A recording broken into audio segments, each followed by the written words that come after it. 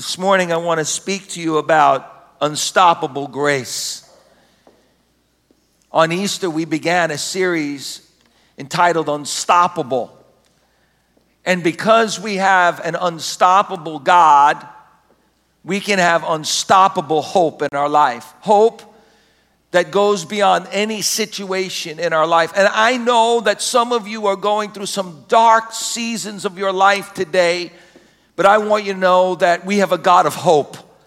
That we have an eternal hope that springs up in our soul because we have an unstoppable God.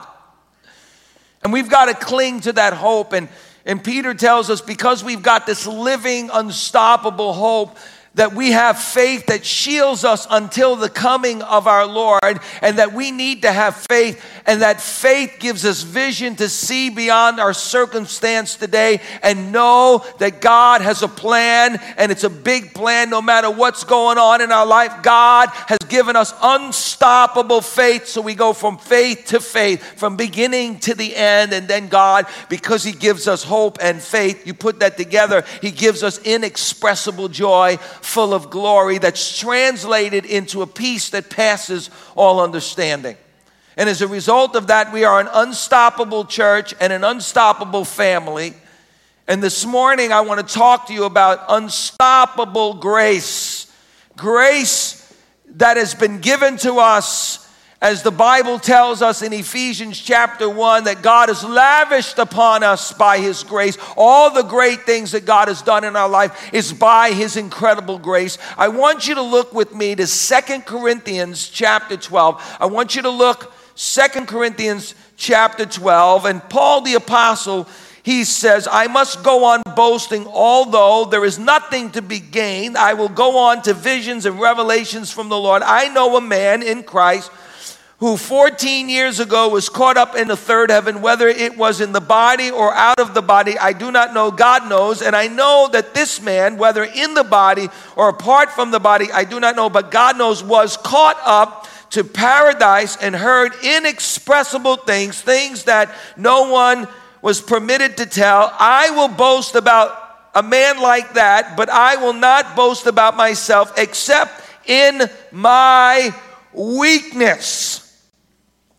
Even if I should choose to boast, I would not be a fool because I would be speaking the truth. But I refrain so no one will think more of me than is warranted by what I do or say, or because of these surpassingly great revelations. Therefore, in order to keep me from becoming conceited, everybody say conceited, everybody say full of myself, I was given a thorn, everybody say a thorn, in my flesh, a messenger of Satan to me, but 3 times I pleaded with the Lord to take it away from me. But He said to me, my grace, everybody say grace. My grace is sufficient. Everybody say sufficient. My grace is unstoppable. My grace is enough for you. My grace is sufficient for you. For my power is made perfect in weakness. Therefore, I will boast all the more gladly about my weaknesses, so that Christ's power may rest on me. That is why, for Christ's sake, I delight in weaknesses, in insults, in hardships, in persecutions, in difficulties. For when I am weak, I am strong. Everybody say, when I'm weak, God makes me strong. So really, in order for us to understand this, we've got to understand if there's one person in the Bible that could be tempted to boast, if there's one person in the Bible that we would tend to make a super Christian, a super saint, a super apostle, it would be Paul. Why?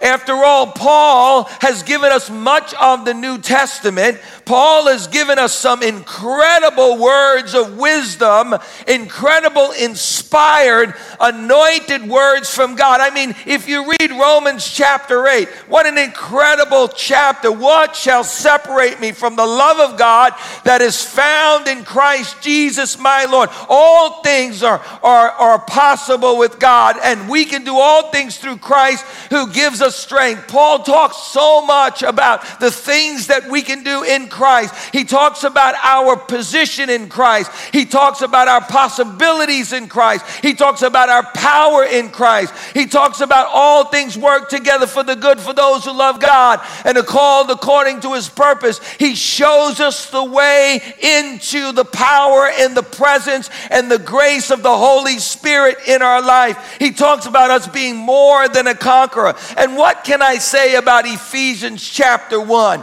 Ephesians chapter 1 is so chock full of incredible promises from God and revelation from Paul the Apostle that we could feast off our Ephesians chapter 1 all of our life and never be done with Ephesians chapter 1 so rich and so deep.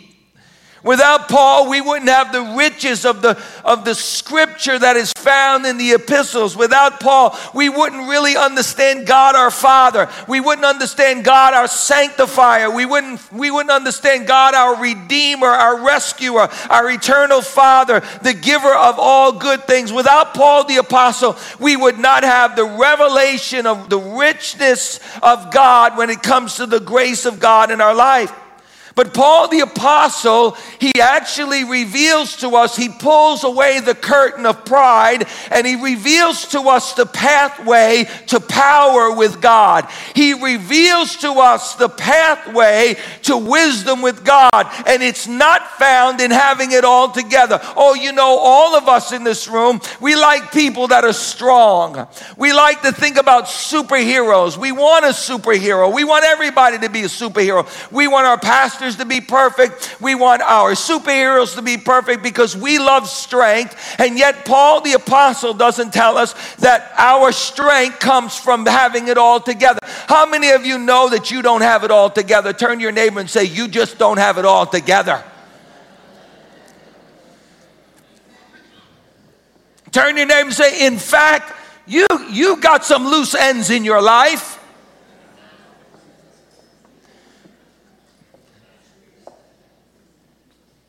Our society, we want people to be strong. We don't look at weakness as something to be attained or wanted. In fact, we applaud strength and power. Not only do we love our superheroes, but we want everything in my life and your life to be put together. But the truth is that if we're going to have the power of God in our life, if we're going to truly have the wisdom of God in our life, it is found in coming to the end of ourself.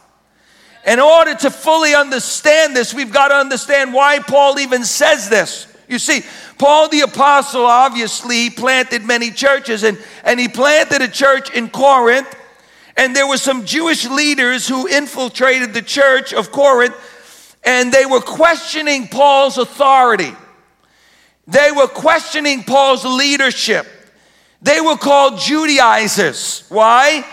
Because they were trying to mix Judaism with Christianity, and they were trying to actually make another Christianity that had to do with the law, keeping the law, making sure that you would perfectly keep the law. And they were calling Paul a fake apostle.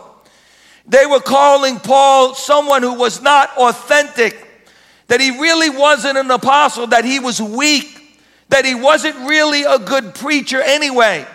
And some of the people in the church began to believe these Judaizers, and they even had said if Paul was truly an apostle, he would have seen some really important revelations. And now we find that Paul the apostle is trying in some ways to defend himself. And we find, if you look in 1 Corinthians and 2 Corinthians, especially 2 Corinthians, Paul wrote 4 books to the Corinthians. We have 2 of them. And so we have 1 Corinthians, and then we've got 1 Corinthians B, and then we've got 2 Corinthians and 2 Corinthians B. And in 2 Corinthians, Paul the apostle, he goes on to try to defend himself. And then he stops himself and he says, listen, I can go on boasting about who I am and the revelations that I have received. He says, I know a man 14 years ago who received incredible revelations where the Lord brought him to the third heavens and showed him things that I can't even speak about. Now, and sometimes some theologians may say that he was referring to John and the revelation of Jesus in the book of Revelation, but I believe he's actually referring to himself. He says, I know a man who saw all these things, but I will not boast about that man who was given great revelation. He said, in fact, all I want to know is Christ and him crucified, and if there's anything that I'm going to boast in, I'm going to boast about my weaknesses. When's the last time you had a preacher get up? When's the last time you had a superstar get up and say, hey man, I've got a lot of problems. Let me tell you all my problems, and I want to tell you how weak I am. No, most American Christians would not go to that church any longer because they don't want a weak pastor. They want a pastor that's got it all together to show them how they can have it all together. You know, that just really dismantles the grace of God. That dismantles the gospel, because the truth of the matter is we don't have it together. I don't care who you are. I don't care how many times you go to church. I don't care how long you've been reading the Bible. I don't care how long you pray. I don't care how long you fast. The truth of the matter is you are human. You'll always be human. You'll always have weaknesses in your life. You'll always have struggles in your life. You're human. Get ready to understand that every one of us in this room need to embrace our weaknesses in our life so that God's power could be made perfect inside of us. Come on, somebody say amen. Glory to God. See, after all, it's natural to want to defend yourself when somebody is questioning your integrity, your authority, and even your strength. But Paul says, but I will refrain so no one will think more of me than is warranted by what I do or say, or because of the surpassing great revelations. Therefore, he says, in order to keep me from becoming conceited, or to keep me from buying the lie, to think that I can somehow be perfect or have it all together, I was given a thorn in my flesh. Paul says, I'm not going to try to boast about this man who saw these revelations. Why? Because I've decided to boast in one thing, and that's not my strength, that's not my talent, that's not my abilities, that's not my knowledge, that's not the great revelations God has shown. I've decided to boast in one thing, in my weakness, in my problems, in my trials, in the things that remind me that without God I can do nothing, absolutely nothing. It's the only pathway to success when it comes to God. That's why Jesus said, blessed are the poor in spirit, for theirs is the kingdom of God. Blessed is the person who comes to the end of himself. Blessed is the person who realizes that he's weak without God, that he cannot do it without God, that he's nothing but dust without God. It's the pathway to experience unstoppable grace, the grace of God in our life. And without the grace of God in my life, Paul the apostle goes on to say, God had a plan for my life, and it included making me humble, breaking me of my pride, showing me just how dependent I really am. So Paul tells us in 2 Corinthians chapter 12, therefore, in order to keep me from becoming conceited, along with these great revelations that God has given me, along with the great revelation that God has a plan for my life, and along with the great revelations of God's mercy and redemptive goodness in my life, I was also given a thorn in my flesh to keep me from becoming conceited and deceived. But you say, I thought when you become a Christian, God only gives you good things. You say, Pastor Steve, I thought that when I become a Christian, all good things come from above, that God, he will bless me with only good things in my life. God only gives us easy things when we become a Christian. God only gives us things that make us happy and content. God only gives us things that we will enjoy in our life. I thought that when you give God your life and you do God's will, only good things will happen. I thought if I do God's will, I'll be wealthy and healthy and happy all the time. But Paul tells us that God allowed. In fact, he said, God gave me, not just allowed, but God gave me. Now, I'm tempted. I really am tempted to change the wording to God allowed. But that's not what Paul said. Paul said, God gave me. It came from God. Now, we know that God uses all kinds of things to work out his glory in our life. He even uses the devil. Did you know that the devil is a puppet in the hands of the Lord, and he uses the devil to make you a better Christian? Come on, somebody. Woo! That God uses that fool to make you a wise person. Glory to God. So he allowed a thorn in my flesh. The word for thorn in the Greek is actually a stake. It's not just like this little prickly thorn that you're in the garden and you're doing a little gardening and there's a little rose and I pricked my finger. No, that thorn in the Greek means a stake. In order to keep me from becoming deceived into thinking that I've got it all together and I don't need God every moment of my life, every second of my life, that I don't need God for everything in my life. God gave me a stake, and sometimes that stake drives through the heart of my soul and it makes me so weak. It makes me feel so vulnerable. It makes me feel like, God, I'm not going to make it. And then I cry out to God and God gives me his grace to keep going on.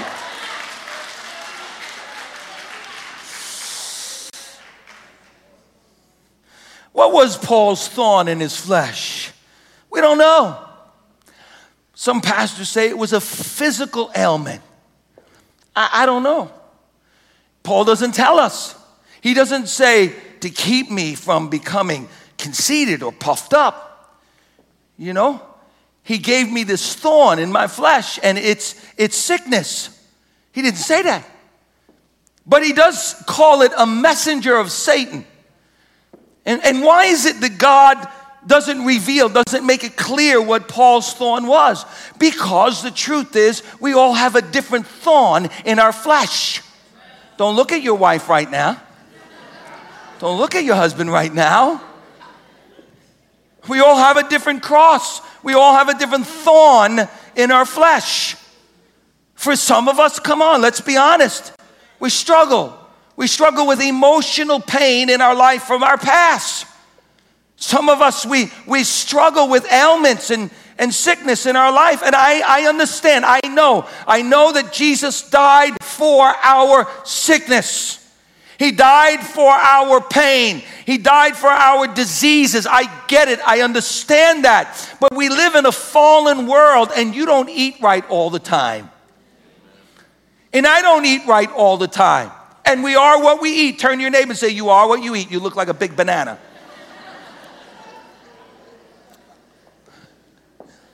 You look like a big hot dog. We live in a fallen world, and there's a lot of stress. How many of you deal with stress? And stress has a result on our body. Come on, let's be honest. I'm quoting every scripture I can, but when I get a pain in my chest, I know it's because I've taken on too much and I've got too much stress in my life. So come on, let's be honest. I want to say that we're going to be happy and we're going to feel good all the time and everything's going to be great in our life. Come on, what world, what planet do you live on? The truth is, there are going to be things that come in our life. Sorrow comes to all of us. Pain comes to all of us.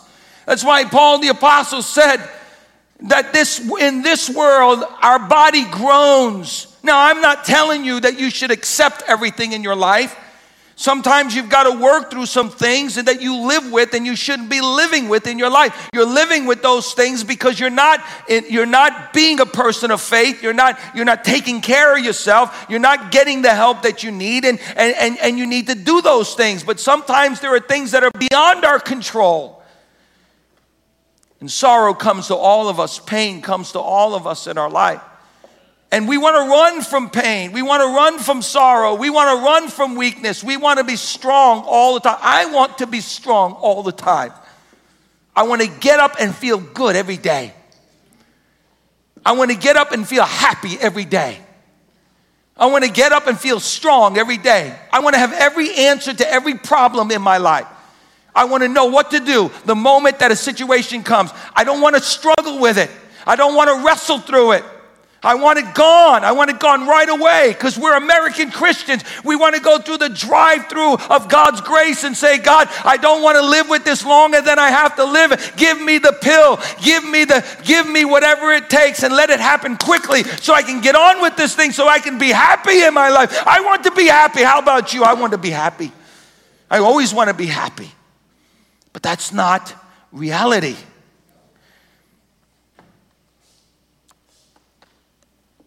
Why did God give Paul this thorn in his flesh? Because the truth is,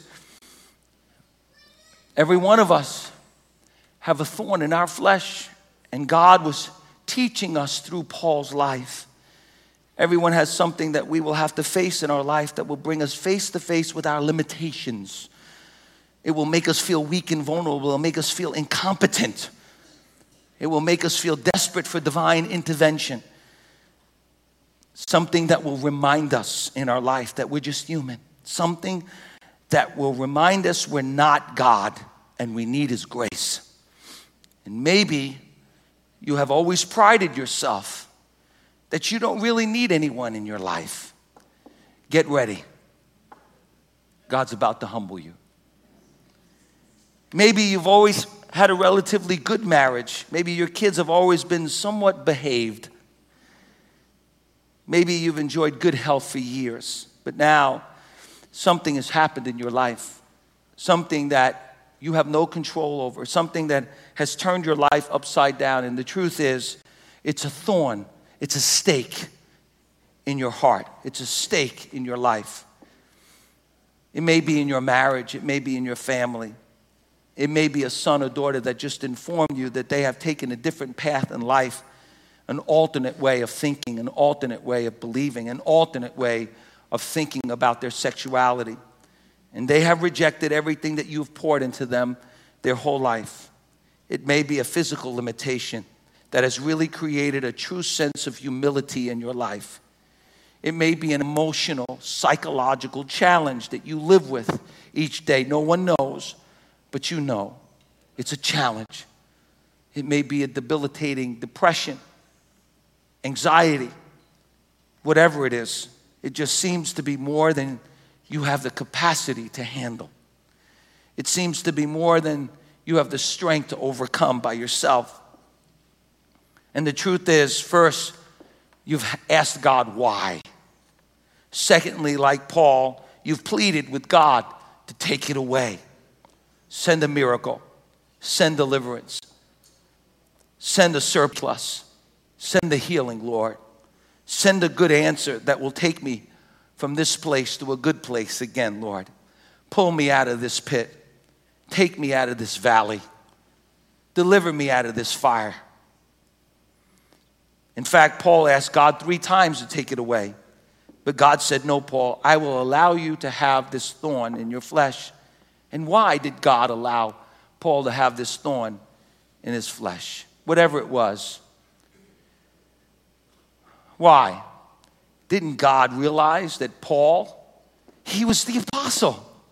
Paul was the apostle that would take the gospel to the known world for the Gentiles. And God, if you don't take this thorn away from me, you're going to slow me down. This thorn is slowing down progress for the kingdom.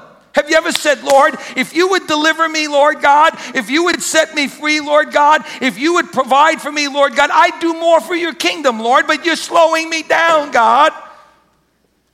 And if you just let me be free of this situation in my life, I can do more for your kingdom.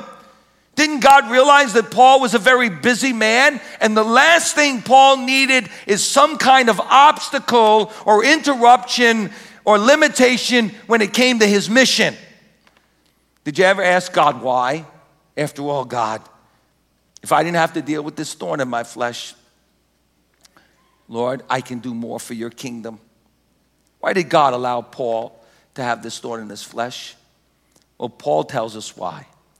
In order to keep me from becoming, the word here, conceited, is puffed up. Puffed up. You see, the truth is, pride is a very deceptive thing, isn't it? Pride blinds us to our need for God. Pride creates a false sense of security in our life. Pride deceives us into thinking that somehow we did it. We did it. I did this. I got this. I could do this. I made it on my own. I'm a self-made financial success. I did this on my own. I got a pretty good marriage because I've read all the latest books about marriage. I'm a pretty good preacher.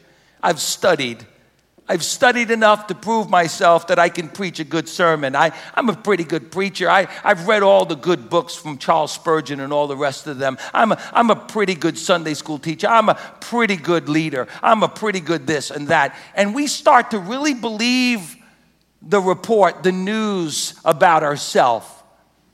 We start to believe that we really could do it without God, or at least we don't need God as much as we thought we needed God. Oh, but you say, I'm not a proud person. I'm a pretty humble person, Pastor Dave. I'm a humble person. It's like the pastor who got the award for being the most humble pastor. They gave him a plaque. And it said, to the most humble pastor. They took it away from him 3 weeks later because he put it on a chain and hung it around his neck and showed up every Sunday morning. I'm a humble pastor. I'm pretty humble. Well, let me ask you a question then. When's the last time you really got on your knees before God, broken before the Lord, and you cried out to God and you said, God, I can't go unless you go with me, God. Lord, I can't breathe unless you let me breathe, God. I can't live, God, unless you give me life to my soul and my spirit, God. When's the last time you got on your knees before God and you cried out to God and said, God, I'm nothing without you, Lord Jesus? How often do we thank God for absolutely everything in our life? You know, my grandfather, he was a humble man. He was truly humble.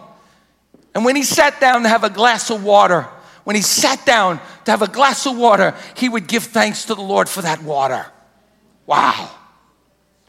When he sat down to have a piece of bread, he would give thanks to the Lord for that piece of bread because he recognized that it was the Lord who provided the water, and it was the Lord who provided the wheat for the bread and the rain for the wheat so the wheat can grow and so that we can make bread, so we can have bread and pasta fazool. Jesus said, man shall not live by bread alone, but by every word that proceeds out of the mouth of God. When's the last time you opened up God's word and you said, God, this is food for my soul, God. Lord, I need to read this every day of my life. You see, when you don't pray every day, let me tell you something. You say, Pastor, that's legalism. No. It's not legalism. When you don't open up the Bible every day of your life, when you don't pray every day of your life, what you're really saying is, I don't need a word from God today. I know what to do today. I know where to go. I know the decision I need to make. When you don't pray, when you don't get on your face before God every day and say, God, bless my family, bless my children, bless my marriage, bless my life, what you're really saying, God, I don't need you. I got it all together. You see, it's the things that you do and the things that you don't do that determine whether or not you're humble or you're proud. Are you hearing me today? Are you hearing me today? That's why I read every day. Sometimes I read because I'm legalistic, but most of the time I read because I just know I got to hear from God today. Man shall not live by bread alone, but by every word that proceeds out of the mouth of God.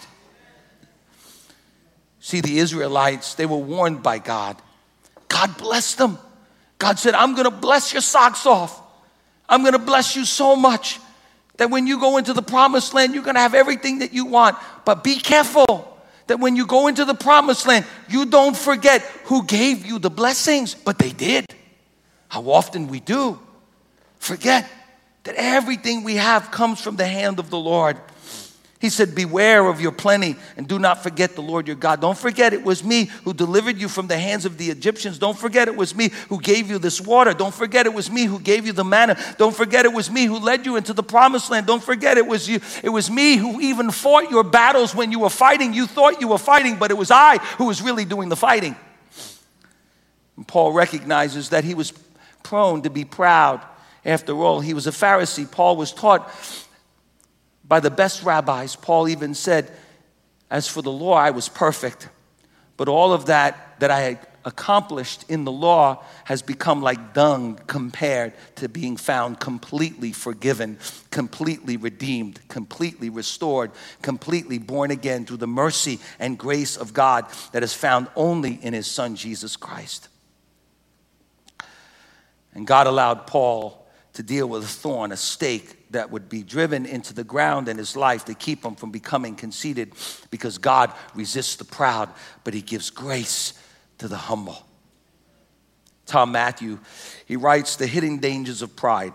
Pride develops an unrealistic view of ourselves. When pride is a part of the equation, we see ourselves as greater than we are. We look at our abilities and our achievements in a glorified light that places us on a pedestal above everyone else. We become increasingly obsessed with success and being the best.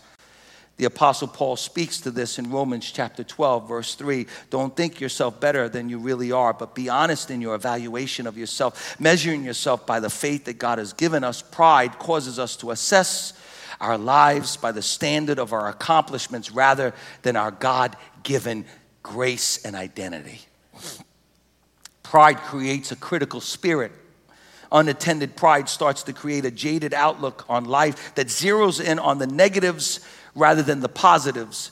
We are quick to judge others for their flaws while neglecting the fact that we are so flawed ourselves. That's why Jesus says, why do you try to take the splinter out of your neighbor's eye when you have a log in your own eye?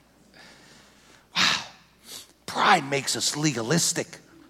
Pride makes us look at others. Pride makes us gossip. Oh, listen, when's the last time you gossiped about somebody? Oh, if they really had it all together. That just makes us understand that we have no idea how poor and how wretched and how naked and blind we really are without God. How much we need his grace in our life. Pride takes life into our own hands. Perhaps the most dangerous element of pride is that it tells God, I got this. Even though we have divine direction laid out for us, we choose to go down our own path, wandering aimlessly in the dark, determined that we are going to do the right thing and go the right way. Whatever path we choose becomes increasingly ominous because Scripture is clear. Pride goes before destruction and a haughty spirit before the fall. When we stay fixated on our way, then we lose sight of what God wants to do through us. We become a stubborn driver who refuses to stop for directions because we are dead set that we know where we're going and how we can get there. Not only are we persuaded that our way is right, but we are offended that God does not agree with us. You see, God could never use Paul until Paul was empty of himself. God could never bless Paul until Paul was empty of himself. Jesus said, if you want to really gain life, you have to lose your life. Now, he's not saying that we have to stop feeling. He's not saying that we should stop having emotions. But what he is saying is that we need to recognize the only good that is in us comes from God alone. God knew that Paul could never be used by him as long as he was full of pride. Notice again, 2 Corinthians chapter 12. 3 times I pleaded with the Lord to take it away from me. 3 times. Have you ever prayed, God, please? Once.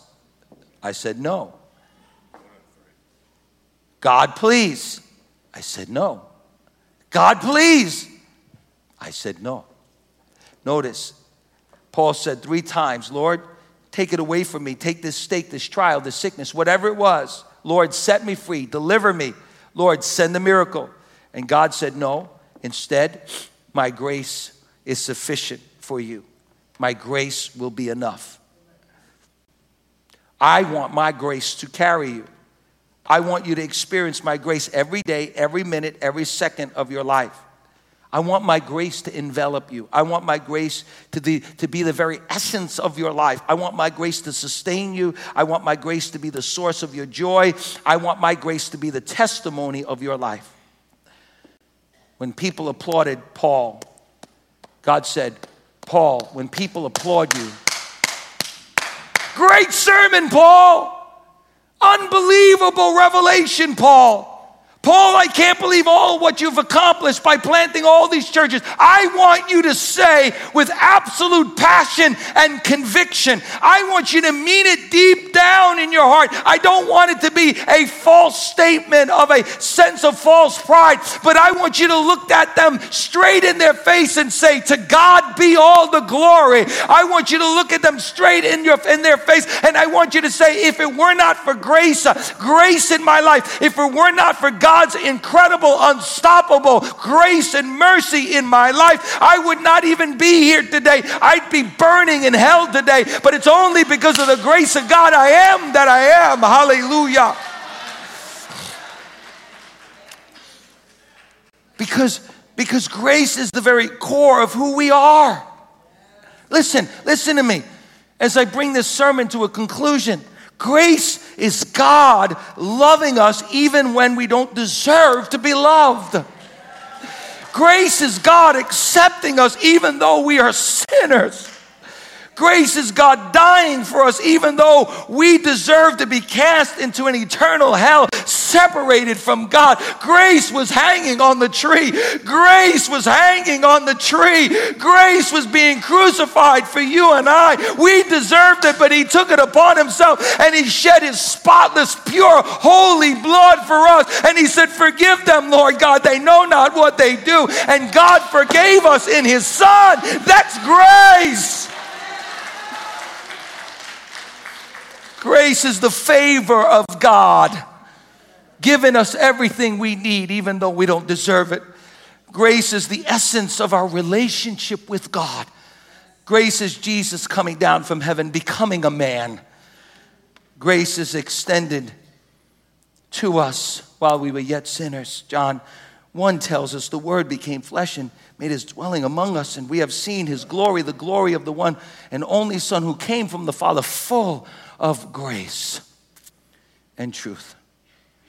Grace is God treating us as children, sons and daughters of the Most High God. Grace is God pouring on us all of his goodness and blessing every day of our life. Grace is God's Shekinah glory. When Paul said, I would rather boast in my weakness so that the grace of God would be upon me, what he was really talking about was in the Old Testament, the Shekinah glory of God would come and rest upon the people of God even though they didn't deserve it. So grace is God's Shekinah, unbelievable presence in our life even though we don't deserve it. I mean, how often do we take it so lightly that God said, I will never leave you nor forsake you? How often do we take it for granted that he is our shepherd and we shall not want? And when we walk through the valley of the shadow of death, we will fear no evil because his Shekinah glory is upon us and in us. He always goes with us, and it's only by his grace. We don't deserve it, but it's his unmerited favor in our life. Hallelujah. Grace is God's constant presence. It's God's power that sustains us and uses us in the midst of every dark situation in our life. And in every one of our lives, we will have a thorn in our flesh, a weakness. And God will say to every one of us that are here, if you humble yourself under the mighty hand of God, my amazing grace will be more than you need for every situation in your life. For my power, my dunamis, is made perfect in your weakness. In other words, God says, I'm not looking for strength. I'm not looking for you to have it all together. I'm not looking for you to be perfect. I'm not looking for you to have it all together. I'm looking for you to humble yourself before me and embrace your utter weakness in my presence and live in my unstoppable grace, my all-sufficient grace. Paul goes on to say, therefore, I will boast all the more gladly about my weakness. I will boast. I'm weak, so that Christ's power may rest in me. That is why, for Christ's sake, crazy, isn't it? You can play the piano, it'll make them feel better. Crazy, isn't it? I will boast, be glad in my weaknesses. How many of you feel weak? How many of you feel weak at times? Oh, the rest of you are liars, filthy liars. How many of you have come to the end of yourself a few times in your life? How many of you have felt, this thing is just too much for me? This pain is just too much for me. The knowledge of my son, my daughter, away from God, envelops my heart sometimes. It becomes a stake in my soul. God, it's just too much. This sickness, Lord, it's too much. Lord, this depression that sometimes envelops my soul, it's too much. Lord, I feel so vulnerable and weak. I feel so ashamed of my weakness. If anybody would have known. That's why I love Celebrate Recovery. They get up and the first thing they resolve in their heart is, let's let everybody know these are the things that I struggle with. Let's get it over with. Let's tell everybody this is where I'm weak. Got it? You don't like me? Tough luck. God loves me. He said in my weakness, he makes me strong. I love it. We all are weak. We all come to the end of ourselves. We all wonder, are we going to make it? Is this thing going to take me out? Am I going to have the strength to keep going? And then God reminds us, when you're weak, you can come to me. And there is a well, a reservoir of my grace that is available to you. And in my grace and with my grace, you could do all things. See, I'm confident that I'm going to make it to the finish line.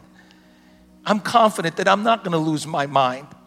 I'm confident that I'm going to serve the Lord for the rest of my life. And I'm confident that I'm going to be more than a conqueror. And I'm confident that God is going to use me in a great way. And I'm confident that my children are all going to serve the Lord. And I'm confident that Jesus is going to send healing in my life. And I'm confident that every day he's going to give me daily bread. Hallelujah. And he's going to open the window of heaven and pour me out a blessing that I cannot contain. But I'm not confident in myself. I'm confident in his grace. Hallelujah. God given me what I need when I need it, even though I don't deserve it. I'm confident in his grace because by his grace I have been saved. So no matter what I'm going through today, there's enough grace in my life. Do you need grace today? Does anybody in this room need grace? Does anybody in this room need grace? Does anybody need a little more grace? Does anybody need a little more than grace? I need more. Maybe you're here today. You need grace today. You feel weak. You feel like, God, I can't do this. I want you to stand to your feet right now. Come on. If that's you today, I want you to stand up right now. Come on. I need grace. I need grace to get through this situation in my life, the grief that sometimes envelops my soul. I need grace. Grace. Oh, praise the Lord. We're going to have an old-fashioned prayer time today. And we're going to sing that song first, and then we're going to finish with Amazing Grace. But we're going to sing Amazing Grace. We're going to sing that song, Amazing Grace.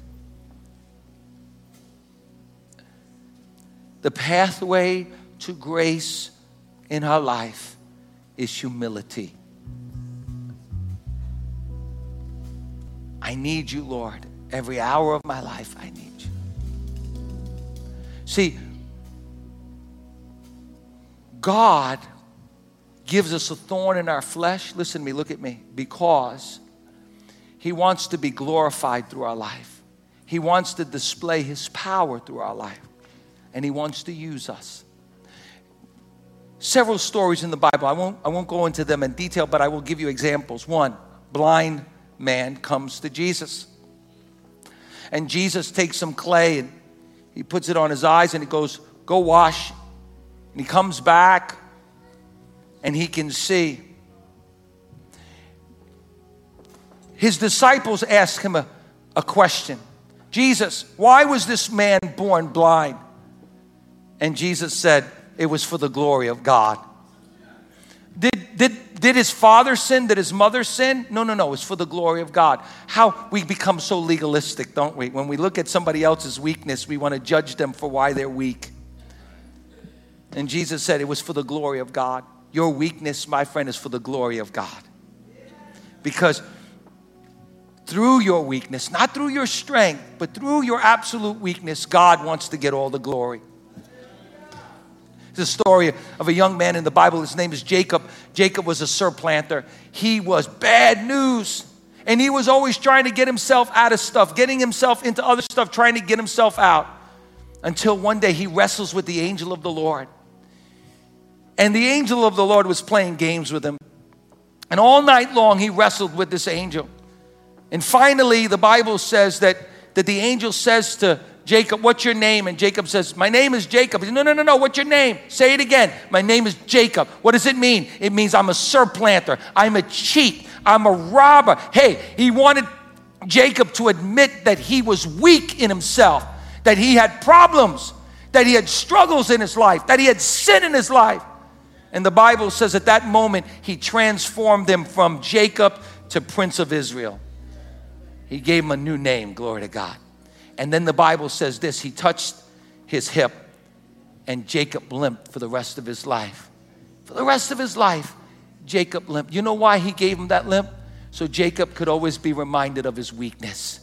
It's only by God's grace. Do you have a limp? I have a limp. I don't want that limp. Sometimes that limp reminds me, God, you're slowing me down. I have a limp. It's an emotional limp. I have a limp. It's a weakness in my life. God reminds me from time to time. That's to show you that you're not such a super pastor. You're just a pastor. You're just a man like everyone else. And if you're going to be used by me, you're going to be used by me because of my glory and my strength that's made perfect in your weakness. Hallelujah. And every Sunday afternoon, I limp to my car. Thank you, Lord. You use me one more day. I limp to my car. And I say, only by your grace, God. You gave me the strength to preach another sermon, God. Thank you, Jesus. Only by your grace, somebody came to know Jesus. Only by your grace, Lord Jesus, somebody was healed, Lord. See, God wants to be glorified through your life. Can you sing with us Amazing Grace in the key of G? And I want you to sing it with all your heart today. And whatever weakness you have in your life, whatever it is, don't you walk out of this place feeling insecure and less than. I want you to walk out of this place holding your head up high, not because you've got pride, but because God chose to give you that weakness in your life, because he's getting ready to bless you in a big way. Hallelujah. Amazing grace, how sweet the sound that saves. It's only by grace. It's only by grace. Like thee. Oh, I once was lost. Oh, your grace, your grace, your grace, your grace, your grace, God. Was blind, but now